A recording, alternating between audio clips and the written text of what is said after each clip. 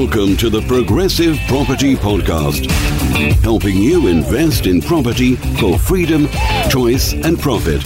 You'll learn new, innovative and multiple streams of property income, whether you want to start, scale or systemize, and even if you don't have deposits.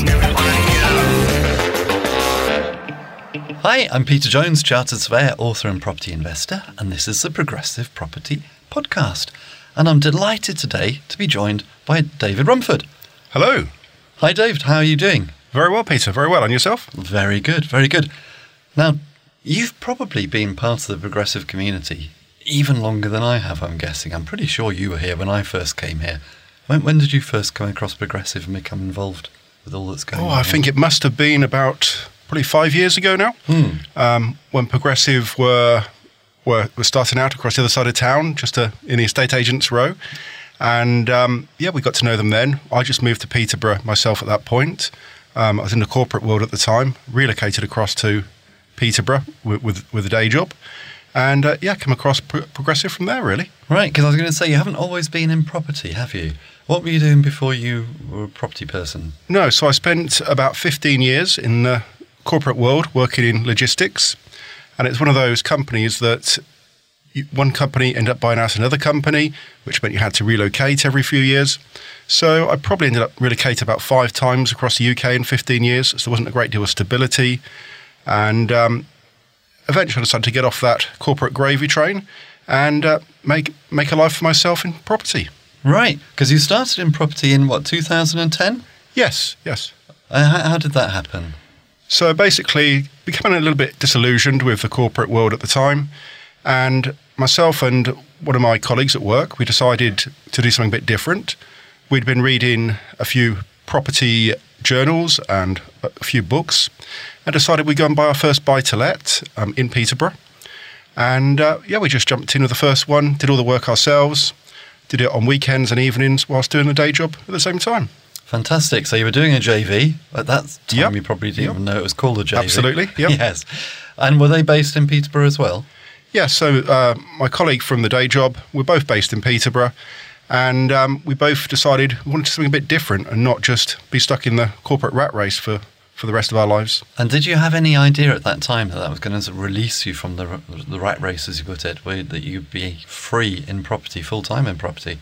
I guess it was also a similar time I was reading the Rich Dad, Poor Dad book and listening to that and some of the concepts in that book as well. It just made me feel there must be a better way of doing things. So whilst we were starting, we didn't know where the journey would take us. But at that stage, it was, let's do something. Let's start this journey. So you started in single-let buy-to-lets. We did, yes. Yeah, and started building a portfolio. Yep, so we managed to do the buy, renovate and remortgage a model a few times. So we were just obviously in a very down market at the time in 2010, so we were able to get a few BMVs through as well. And we got a small collection, maybe 5 or 6 single lets, even added to a couple of HMOs after that. And the ball just started rolling from there, really. I was going to say, because I haven't actually sort of said what you do at the moment. We'll let the listeners find out. Sure. I mean, obviously, some of the listeners are going to know you anyway, because you're now a VIP mentor and they'll know you through the VIP. And you've been, as I say, a long-standing member of the Progressive community. But life was going to take a different twist and turn, wasn't it? Because you were going to move on from that. And in quite a big way. We did. The real opportunity for us came, must have been about 2013, I think it was. Obviously, the recession was in full flow by then, and there was redundancies left, right and centre in the corporate world. And we decided, do we want to just wait and end up potentially having to take redundancy, or do we take the bull by the horns and do something ourselves? And what actually happened, this coincided with a friend of ours who was a local builder, and he'd spotted a large heritage commercial project. It was a Grade 2 listed building over 3 floors. And it was based not too far from Peterborough, just down the road from here. And he said he knew how technically he could convert it and make some lovely high-end apartments, but he had no idea how to go through the buy-in structure, the process. And he said, myself and my colleague from the day job, we'd bought a number of smaller buy-to-lets in Peterborough, so we must know that side of things. So he saw it as a way that he could get onto the property ladder through our experience And for us, it was a way to go to a much bigger playing field, but actually protect ourselves from maybe some of the rigors of actually the conversion side and those bigger projects without having to learn all those skills ourselves. That is an amazing story, really, because if you think about the implications of that, I mean, there's a builder who knows how to do all the development side coming to you, you know how to do buy-to-lets, but there's a synergy there. There's a way of working together, which he obviously recognised. Very enlightened of your builder Absolutely. to actually want to come to you with that. But when he first came to you, were you thinking, yeah, fantastic, or were you thinking, I don't know if we can do this? Well, it's quite daunting, I imagine. It was a little bit daunting. We knew we wanted to definitely step up and take the next level in property. We weren't quite sure how, so it kind of landed just at the right time for us. But also, by the same token, we knew the builder as a friend, but we didn't know his work. And we thought we were going into a very big project. It's a big risk. So how do we de-risk this a little bit? So we kind of made a little bit of a cheeky offer to the builder. We said we were just going through a refurb at the time in Peterborough. And we said to him, how about you come and do a small refurb for us? Now, in our minds, we were thinking, let's see how he does this. It's a bit of a test. And at the end of it, he took the job on. At the end of it, he did a really good refurb on the smaller property. And one thing that I always feel is how somebody does a smaller project, the mindset, the commitment to that is probably how they'll follow through on a larger project. So it's just like scaling up. So he was very punctual. He was very diligent over the work, even though it was a far smaller project than he'd have liked to have done. And he did really well with that project. So we thought, okay, let's go ahead with this. Let's go into this larger project. And it all rolled from there, really. Well, that sounds like a really smart way of doing it. I mean, he obviously didn't mind being put to the test. Perhaps he didn't even realise that you were testing him. Maybe not. Maybe not. You may listen to this now and come back and say, hey, and that's what you're up to.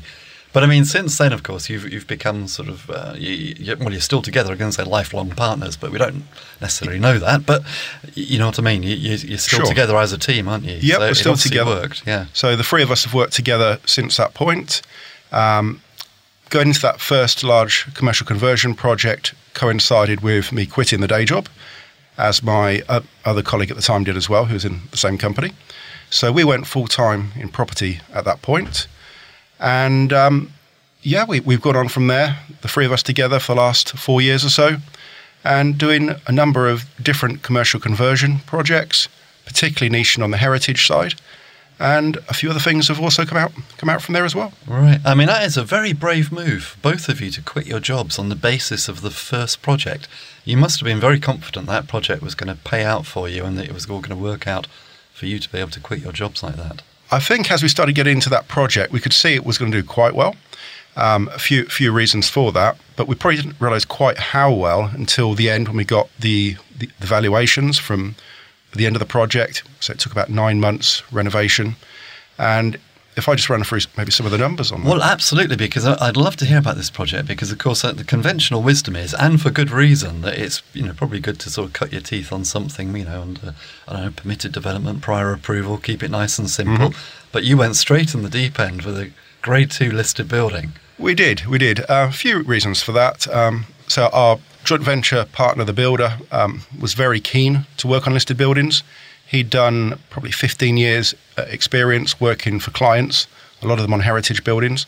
So he already did have some experience on that, so he was very keen to push for that anyway. And the other thing we saw at the time was, obviously, when we bought that building, the market was very flat, just coming out of a recession, and the building must have been for sale probably for a good 2 years before we bought it. And it was slap bang on the high street as well. But what we actually managed to do, we managed to use the prior approval scheme that had come through, but actually use it in a different way. Because obviously a listed building can't go through prior approval, but what it was actually creating at the time, anybody who was looking for those sort of commercial buildings were all jumping on the prior approval bandwagon, and these heritage listed buildings were just getting left behind. Now that gave us a great position to go in there and negotiate. So we were buying from receivers as well. They were really getting fed up. They'd even stopped bothering showing people around the building because they just weren't getting any bites on it. So we went in there, fairly low ball offer, managed to pick up the building, and we picked up the building for a great price, subject to planning, subject to listed building consent, and even subject to finance. And we just put a very small amount down as a deposit and carried out the conversion from there, really. Right, so let's have some headline figures, Sure, if that's okay. sure. So how much did you pay for it? What happened to it? What did you sell it for? So basically the building, round about $250,000 purchase price, give and take a bit, roughly same again for the conversion project. So we were about $500,000 in to actually buy the project, professional fees and everything. The project then took 9 months, and at the end of the 9 months, we refinanced. We went for a long-term commercial finance on it, and we thought, even though the market had recovered a little bit by that time, we thought we should get a reval somewhere in the region of 750. We were hoping to make about 250k on it, and we'd have been happy with that. Valuation got done, results came in, and it was literally a fall off your chair moment, because the valuation came in at £1 million. Wow. Exactly. Yes. So you pretty much doubled your money. Exactly. So it was a 100% return on investment, and it was the project that really set us on our way. And you didn't sell it? You kept it? You refinanced it? We kept it. We refinanced it. We put it on a commercial loan at 60% loan to value, which, of course, if you think that the 500k in there, we were able to refinance completely, pull the money out, return the original loans, and also actually have some cash to ourselves and hold the building with none of that original money left in. And have you still got it? We've still got the building to this day. Yeah. And it's 5 lovely flats with a small commercial element sort of facing High Street at the front. Yeah. I mean, that's fascinating, because one of the things which I say when I'm training on masterclass is that the BRR model actually works all the way up the progressive pyramid of strategies. It does. And this is a classic example of doing the BRR model on a commercial property, where you've bought it, you've renovated it, you've refinanced it, you've got all your money back out, and then you've moved on and done it again. And I say your money, was it actually your money, or did you have other sources of finance? That was the great thing about it. Obviously, we hear from so many people that you don't need to use your own money on these kind of projects, and it's so very true. For that project, we pretty much didn't put any of our own money into it. We used friends, family support, and also then used a bank product, which allowed us to purchase it for 70% bank funding and 100% development funding. And the original 30% that we had to put down, I say, was friends and family who took a leap of faith in us at that stage when we stepped up to that level. Well, you obviously repaid them in massively from that, I guess. We did. Plenty in it for everybody. And of course, not surprisingly, having done it once and having had a result like that, you've carried on doing it. Absolutely. And I say it was that project that then allowed us to move forward, not have to worry about those day jobs.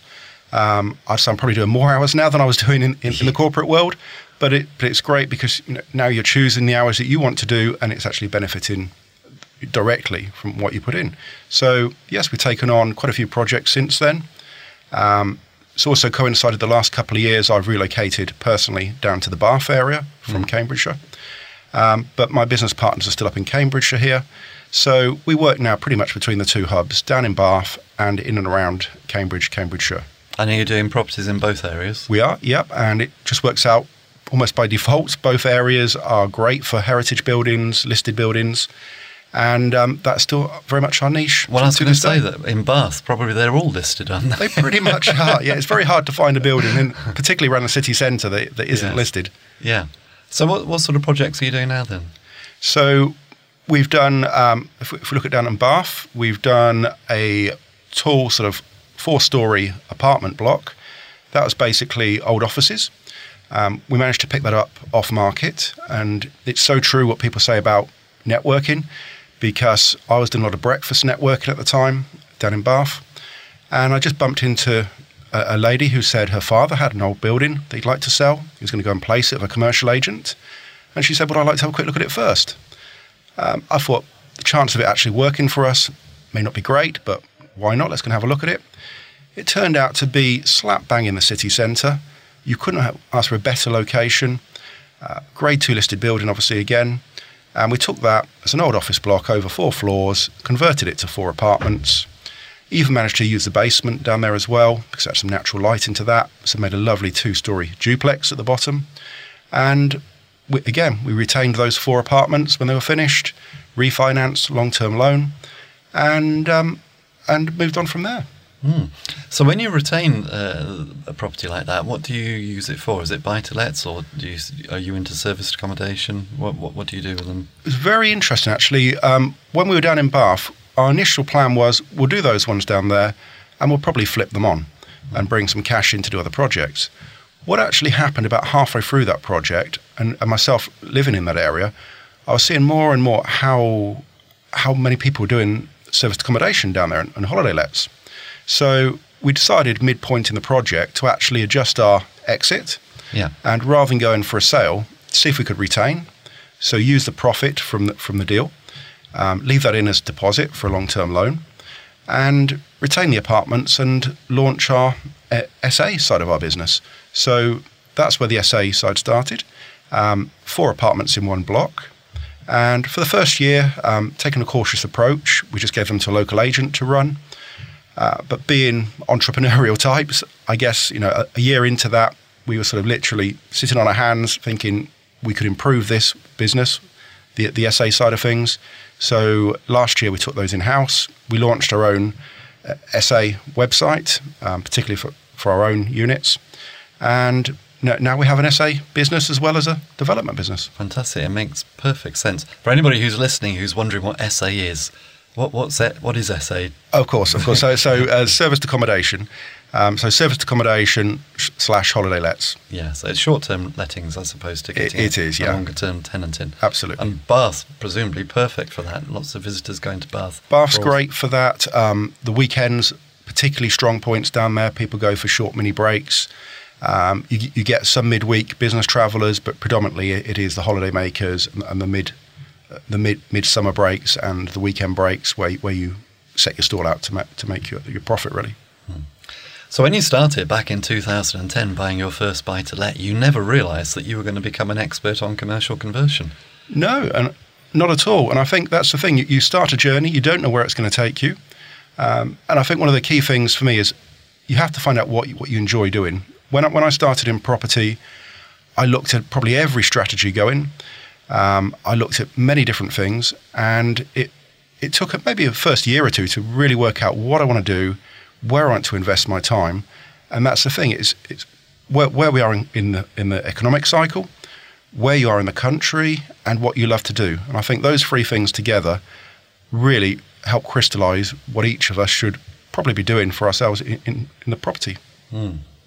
But the interesting thing is that you're not just an expert in commercial conversions, though, but because of the way you've gone, you've also become an expert in, you say, heritage buildings, planning, grade 2 listing, all this kind of stuff. It's become your thing. It's a little bit by default. You don't realise where these journeys are going to take you, and you go somewhere, you start building on that, and before you know it, you've made a lot of progress, but maybe not where you thought you'd be when you started off. But I'm very happy with the journey and where it's taken us, and to the extent of now we're getting contacted by other people that have got heritage projects. Just last week I was contacted by somebody who had a project with a local council. The local council wanted him to bring in some people around him with more heritage experience to move the project forward, and through social media he contacted myself, and we're now working with him and his local council to try and save a heritage building falling into any further disrepair. Fantastic. Well, that's fun. When they come to you like that must be such a great feeling. The deals are coming to you. It is, and I think initially think is it luck, but I think it's more you have to continuously put yourself out there. You have to be visible. You have to do a lot of networking, and sometimes when you feel that you go through those bumps in the road where your network and you can't always see the results, but you don't always realise how many people are actually taking note of what you're doing, watching your progress, and suddenly you can get a phone call 6 months, a year down the line, and somebody say, I met you at a previous event, are you interested in this or that? And sometimes we don't see those results immediately, so it really is just keep going and keep progressing, and you'd be surprised how many people are actually watching what you are doing. Now, our good friend Rob Moore, co-founder of Progressive, he always says that every upside has a downside and every downside has an upside. And I suppose the downside of this type of deal is it can take a long time to see the deal through, can't it? I know you've been trying to get planning on a property for about a year or so now. Absolutely, yes. With heritage buildings, or listed buildings, you're always going to be going through planning. So sometimes, depending on the local council, that can be horrendous timescales. They may well quote you 8 weeks, but one local council we were dealing with, 8 weeks actually meant 6 months. And then if there's any further reserve matters you're going for in applications, that can even double.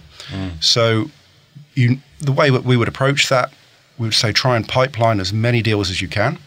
If we're just waiting on one deal, you can lose a lot of time.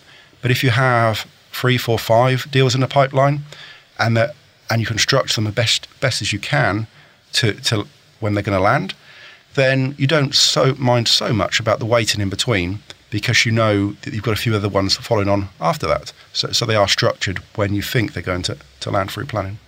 Pipeline, absolutely key, as you say. So there's always something there coming through. Yeah. As opposed to just chasing individual deals and hoping it all works out. Yes, because you can go for one deal, sit back, put all your eggs in that basket and just wait for that one to land.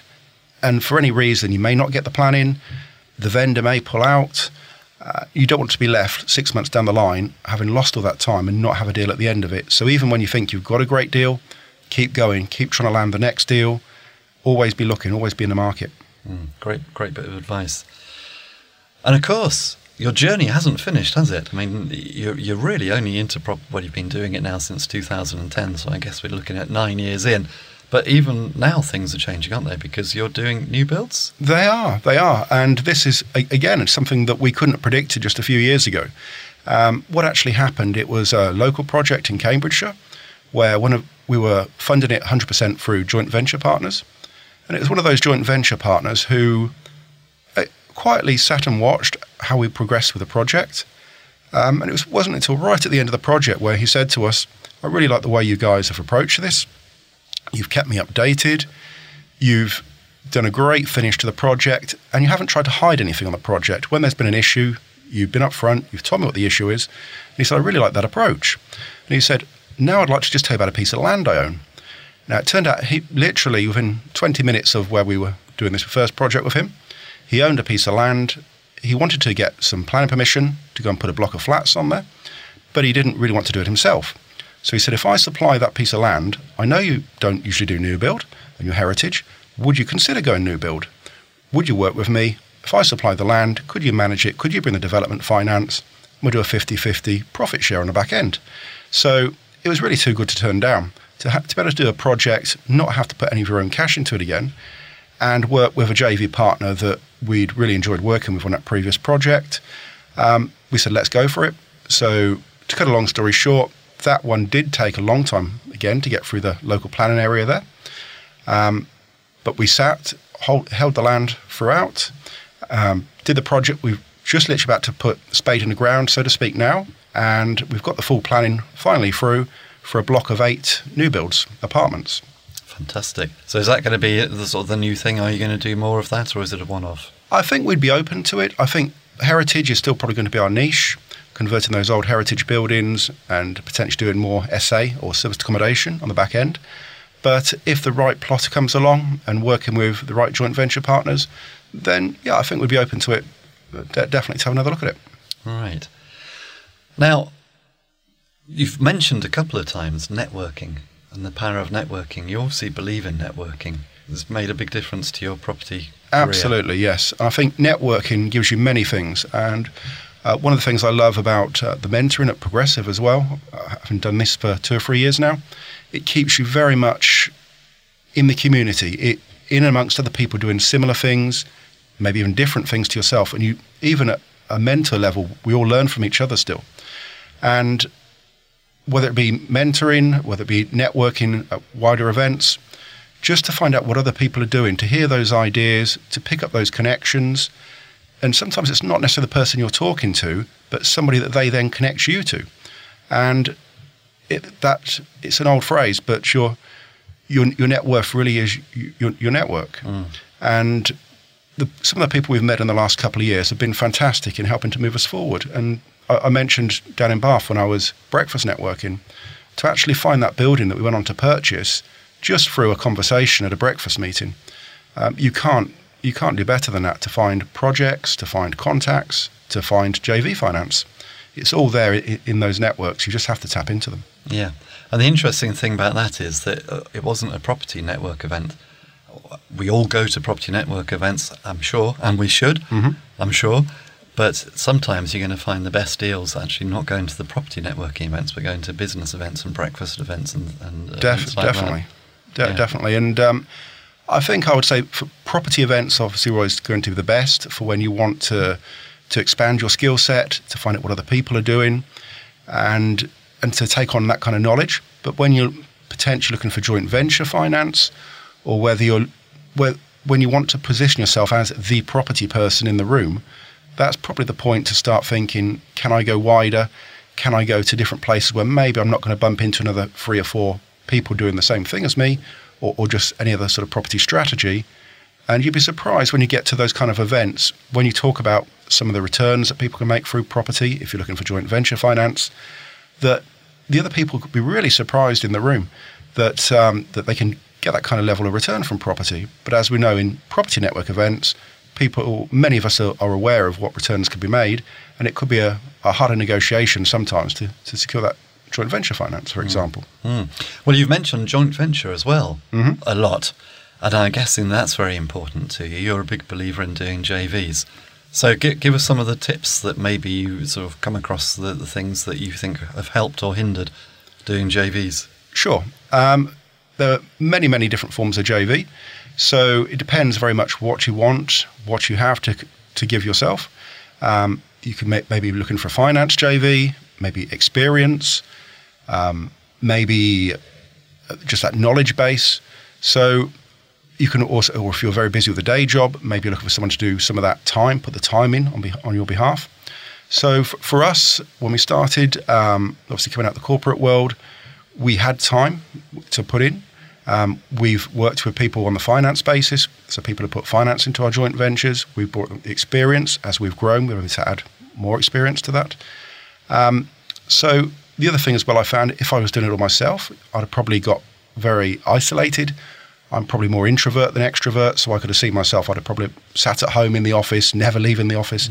So having 2 full-time business partners, we're having a couple of meetings a month, thrashing ideas around, various Skype calls. It very much keeps you on your toes. And then working with other people, so on wider to that, on different projects. It's just great that you can do more projects quicker and faster, and you just share the returns, share the rewards. But I think you can grow quicker that way than trying to do it all yourself. Absolutely. And when you first started, how easy did you actually find it to raise the finance? Because I know at Progressive we talk a lot about JV finance, and you just need to go out and find out where the people with the money are and tell them what you're doing. And a lot of people often look at me and say it can't be that easy. And I guess we all have different experiences. So how was it for you? I think there's definitely been ups and downs. You can talk to some people think they're going to be the one that invests in your project, and actually they don't turn out to be the one that invests, and it can be somebody completely different to who you're first expecting.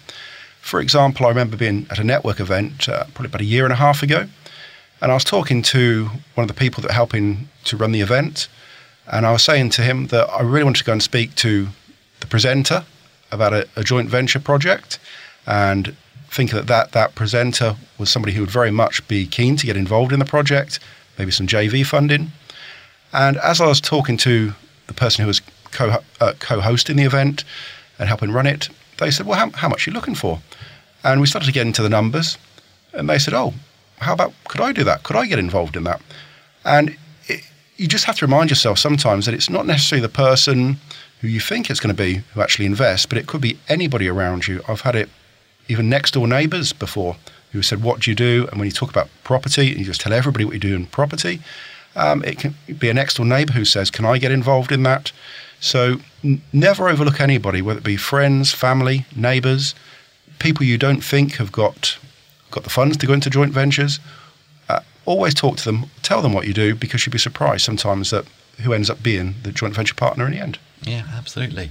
And I think I've heard that you actually prefer JV finance to institutional finance, or at least do you think there are advantages to having JV finance? I would probably say we prefer a mix. obviously, we're in uncertain times at the moment with the economy, with Brexit. That's a whole different subject, so we won't go there. But in these uncertain times, it's good to have a mix of different finance models.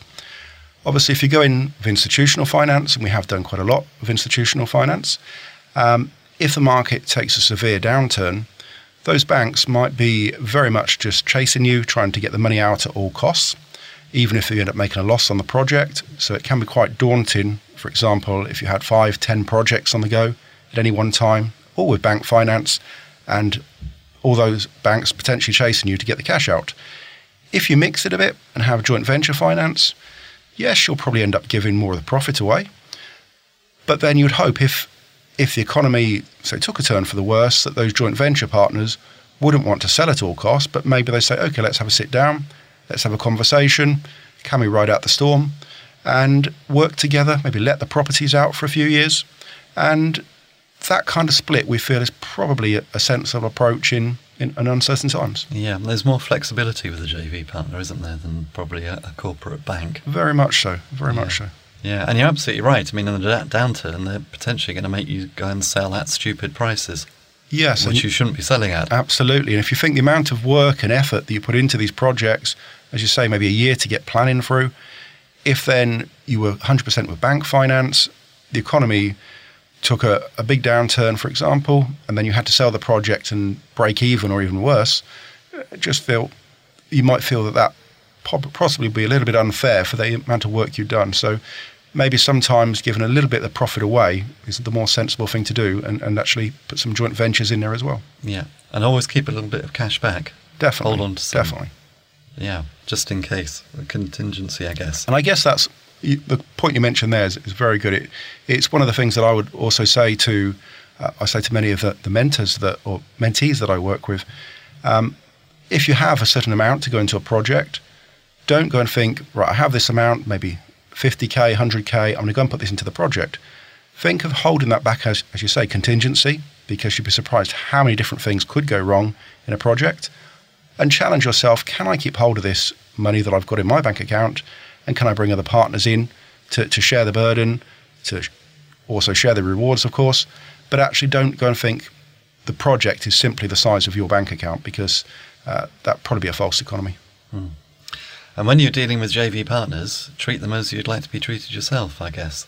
Absolutely, absolutely. And it brings me back, I guess, to a story that when I was sort of coming along to Progressive as an attendee a few years back, and we came to a joint venture day, actually hosted by Rob Moore at the time. And myself and my first full-time business partner were sat there in the room listening to Rob talk about joint ventures. And my business partner sort of put his hand up, and he said, you mentioned about taking money from family. And he said, I'm very concerned, he said, because I know how hard my father's worked to build up his business, to build up the assets he's got. And he said, if I took his money to do a project and it all went completely pear-shaped, he said, I'd be so worried, I'd be so anxious, that it'd be a really big concern for me that he got his money back. And it was great when Rob turned around and his reply was, well, actually, if I was your father, I'd want to give you the money even more.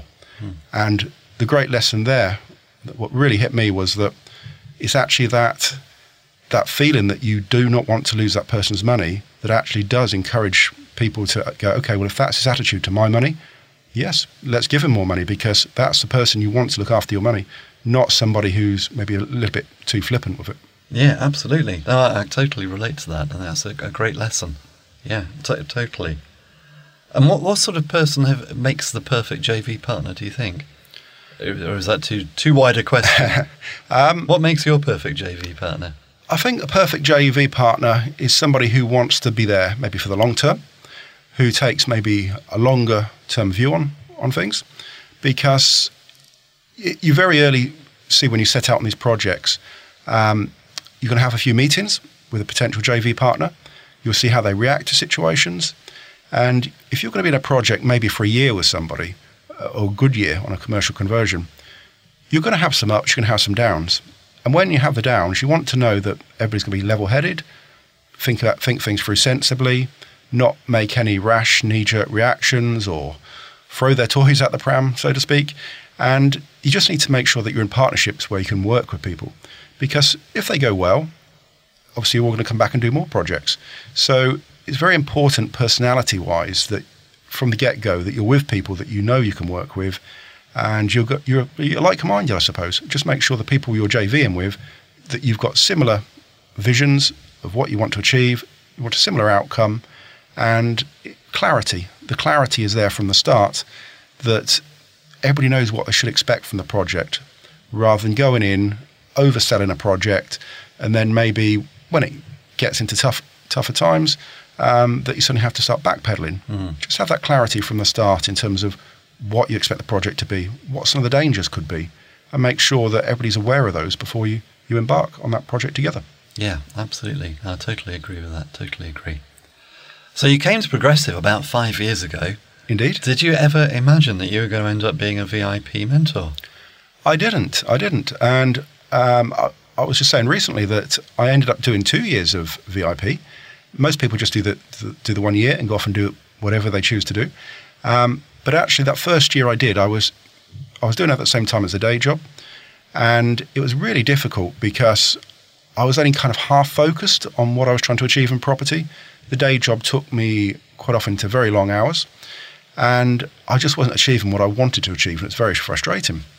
So I decided to do the second year of VIP and put a lot more focus on it, take it a lot more serious.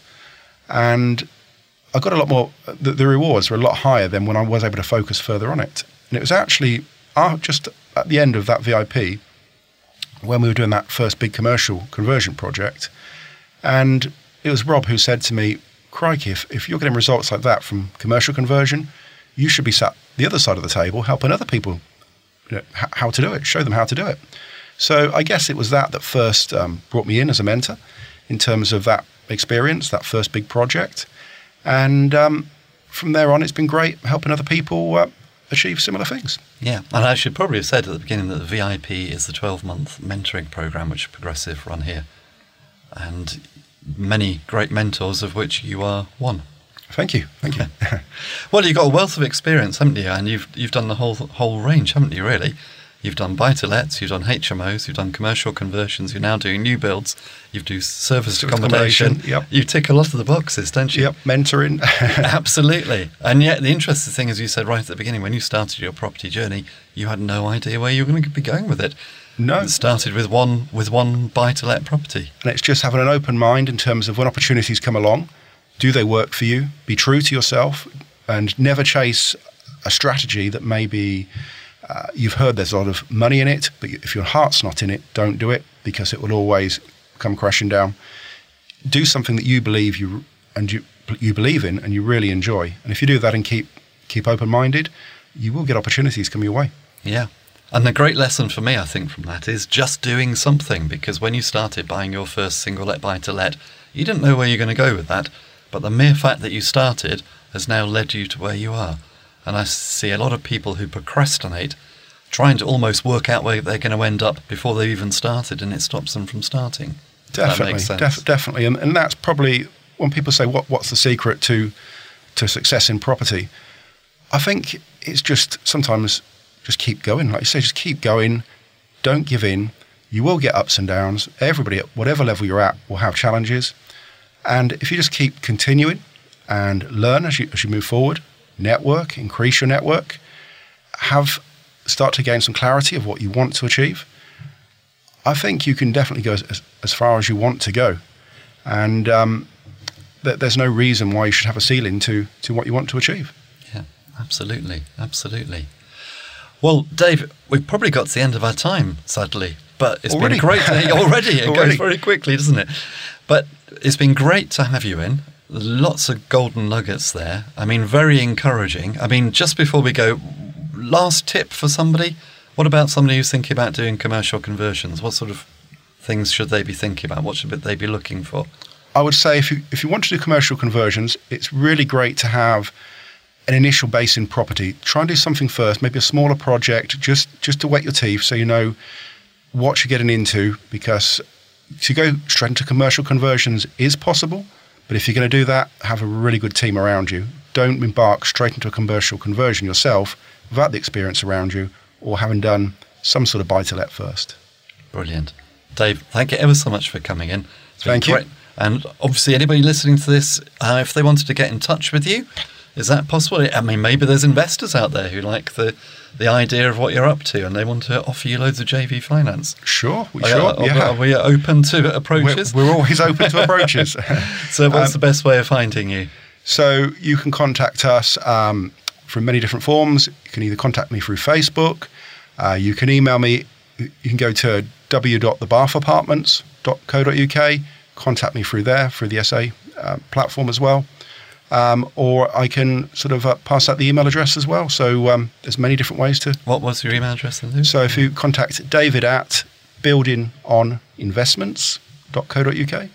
So David at buildingoninvestments.co.uk. We're more than happy to talk to anybody who would either like some help or potential JV partners. Fantastic. And anybody who's on the VIP, of course, or thinking of doing the VIP, then Dave could be your mentor. Absolutely. Which would be great as well. Be glad to meet them. Excellent. So please do get in touch with Dave, particularly if you've got money and you want to invest in a big deal. I'm sure he'd love to hear from you. But in the meantime, I've been Peter, and if you want to know more about me, you can come over to my website, thepropertyteacher.co.uk, or you can even go onto my YouTube channel. If you go into YouTube and put The Property Teacher in the search, then hopefully my videos will pop up and you'll find me there. But in the meantime, until next week, until the next Progressive Property Podcast, here's to successful property investing.